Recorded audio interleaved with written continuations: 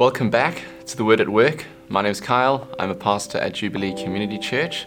I'm so glad that you've joined me. We are working our way through the book of Proverbs, and we are particularly looking at the first 9 chapters in the book. These 9 chapters are persuading us about the importance of wisdom. I think I mentioned in the first video that often we think of wisdom as something that's nice to have, but not necessary to have. These chapters want to set the record straight and convince us that wisdom is absolutely essential. And we are continuing in chapter 1. So if you have a Bible, won't you please open it up to Proverbs chapter 1. And so far in Proverbs 1, we've been given the reason for the book in the first 7 verses. And then we heard about the temptations of folly. And we saw the boomerang effect that it has, that actually, although it looks attractive, in the end, it brings destruction. Well, folly's had its chance, and now Lady Wisdom speaks for the first time. And it would be good for us to hear from her. So I'll read from verse 20. I'm not going to read all the way to the end of the chapter, but I'll read from verse 20 in Proverbs chapter 1. Wisdom cries aloud in the street. In the markets she raises her voice. At the head of the noisy streets she cries out. At the entrance of the city gates she speaks. How long, O simple ones, will you love being simple? How long will scoffers delight in their scoffing, and fools hate knowledge? If you turn at my reproof, behold, I will pour out my spirit to you. I will make my words known to you, because I have called and you refused to listen, have stretched out my hand and no one has heeded, because you have ignored all my counsel and would have none of my reproof. I also will laugh at your calamity. I will mock when terror strikes you, when terror strikes you like a storm, and your calamity comes like a whirlwind, when distress and anguish come upon you. I want to quickly just highlight the essence of Lady Wisdom's urgent appeal. That's what this chapter is. She arrives and she delivers this urgent appeal to us, trying to get our attention. So we're going to think about the essence of the appeal, and then we'll think about the audience of the appeal. So firstly, take a look with me when it comes to understanding the essence of the appeal. Essentially, her appeal is, pay attention to my words. Listen to what I'm saying, my reproofs, my correction. Now, a couple of things worth noticing. Firstly, as Lady Wisdom is personified, notice where she is. In verse 20, she's in the street, she's in the markets, she's at the head of the noisy streets. This is an enormous contrast to the voice of folly that tempted us early on in the chapter. If you remember, if you have a Bible in front of you, verse 11 of chapter 1, the temptation of folly was, come lie in wait, let's ambush. There's a secrecy to foolishness, and there is a public openness to wisdom. So notice where Lady Wisdom is. She's in the open. She's in the public square. This also shows us that wisdom is not only in the open, but it's for everyday life. It's for when we're in the public square, we're in the market, when we're in the street. There's no part of life where wisdom isn't relevant. In other words, wisdom is not just raising her voice in the temple or in the church building. She's raising her voice in the boardroom and on social media and in your family and at home and at school and at varsity. It's anywhere and everywhere. Lady Wisdom speaks to us. So that's where she is. Notice what she does. I've said this already, but notice that she calls out, she cries aloud, she stretches out her hand. She is actively reaching out to us and imploring us to listen to her. And that's what she gives.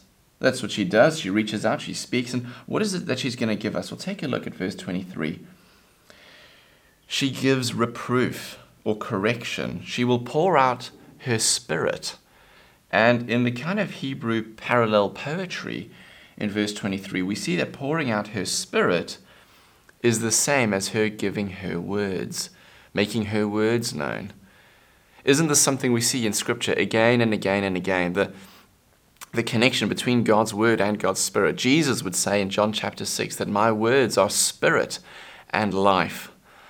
And so here in Proverbs chapter 1, we see a similar thing, that Lady Wisdom will offer to pour out her spirit. In other words, she'll make her words known to us. She'll speak to us. And as I've been saying earlier on in this series, I think what that is a reference to is chapters 10 to 31.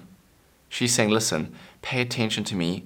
And what that means is pay attention to what I'm going to say in chapters 10 to 31. You need to understand how important it is for you to internalize, study, memorize, apply those truths.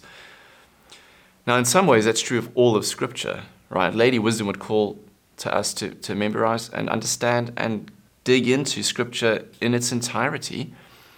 But there's something particular, I think, going on in Proverbs where she's saying, if you really want to possess wisdom, you need to dig into the teaching that will follow.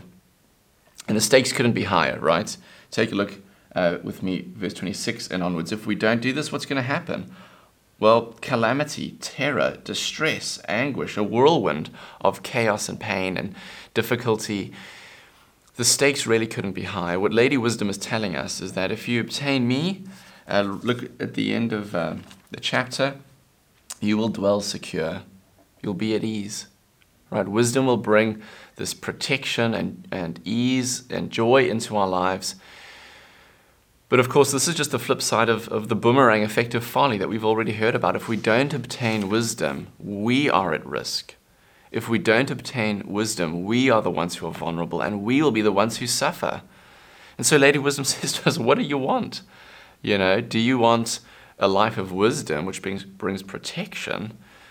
Or do you want a life of folly, which seems like fun, but in the end brings destruction?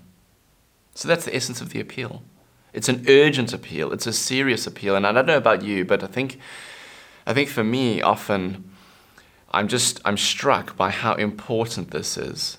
Again, like I've said, I think we often consider wisdom to be a nice to have, something that's helpful, something that's a supplement. But in Proverbs, wisdom is absolutely necessary. It is something we must pursue and embrace. That's the essence of her appeal. Accept my words and embrace my teaching. Lastly, I just want to end by considering the audience of the appeal. We see that in verse 22. She says, how long, O simple ones, will you love being simple? How long will scoffers delight in their scoffing and fools hate knowledge? So we get simpletons, fools, and scoffers. In some ways, these three groups are part of one group, the foolish people who don't accept Lady Wisdom's appeal. But there's a slight difference between them, right? The simpleton is the person who is easily led, gullible, naive, but morally irresponsible and vulnerable. And so the simpleton needs to make a decision. What are they going to do? Derek Kidner says that the empty-headed simpleton will certainly become wrong-headed, right? So you don't stay a simpleton. You need to make a decision if you're going to stay a simpleton and calcify into a fool, or if you're going to become wise. And that brings us to the second person, the simpleton who then eventually would become a fool. A fool is the most classic wrong category in Proverbs. And the problem with the fool, if you take a look at verse 22, is that like the simpleton and the scoffer, it's a problem of affection, it's a problem of desire. The fool hates knowledge. He doesn't like learning. He doesn't like particularly being corrected. And the problem is, if you don't like learning, if you think you know everything, well, then you'll never learn anything. And that's the problem with the fool, is that he doesn't experience his own need for education and learning and growth. The fool knows it all, and so has nothing to learn. And then kind of the most serious category of all is the scoffer. The scoffer, again, from Kidner, he says, the scoffer's mischief is not the random mischief of the ordinary fool, but the deeper damage of the debunker and the deliberate troublemaker. See, the scoffer doesn't just know it all. He knows it all, and he knows that everyone else knows nothing. And he causes trouble, and he sows division, and he rejects and ridicules God's word. And he delights in it. Again, did you notice that in verse 22? We see the deeper problem with folly here. It's that we love folly, we delight in it, we hate knowledge, we hate being corrected. Scripture gets to this again and again when it speaks of basically what's wrong with us. What is the fundamental problem of the human condition? That for some bizarre reason, we turn our backs on God. We hate him. We reject him. It's irrational. It's foolish. It's self-destructive. But it is the core of our problem. And so Lady Wisdom comes to rebuke us and to say, turn away, repent. Repent of your folly and embrace me, my life-giving word. And we know as we stand back and we think of Scripture, what does it really mean to embrace wisdom? It means that we should repent of our sins and embrace Christ, the one in whom all the treasures of wisdom and knowledge are hidden. So as we end, can I encourage you to go back to Proverbs 1 and rethink this? Really give some reflection to Lady Wisdom's urgent appeal, but also to remember that the fulfillment of her appeal is to embrace not just her words in the rest of the book, but to embrace the one to whom she pointed, the one in whom all the treasures of wisdom and knowledge are found, to place your faith in Christ for forgiveness and for salvation. So let's look to him. Thank you so much for joining me for part 3 of Proverbs. I look forward to seeing you for part 4. God bless.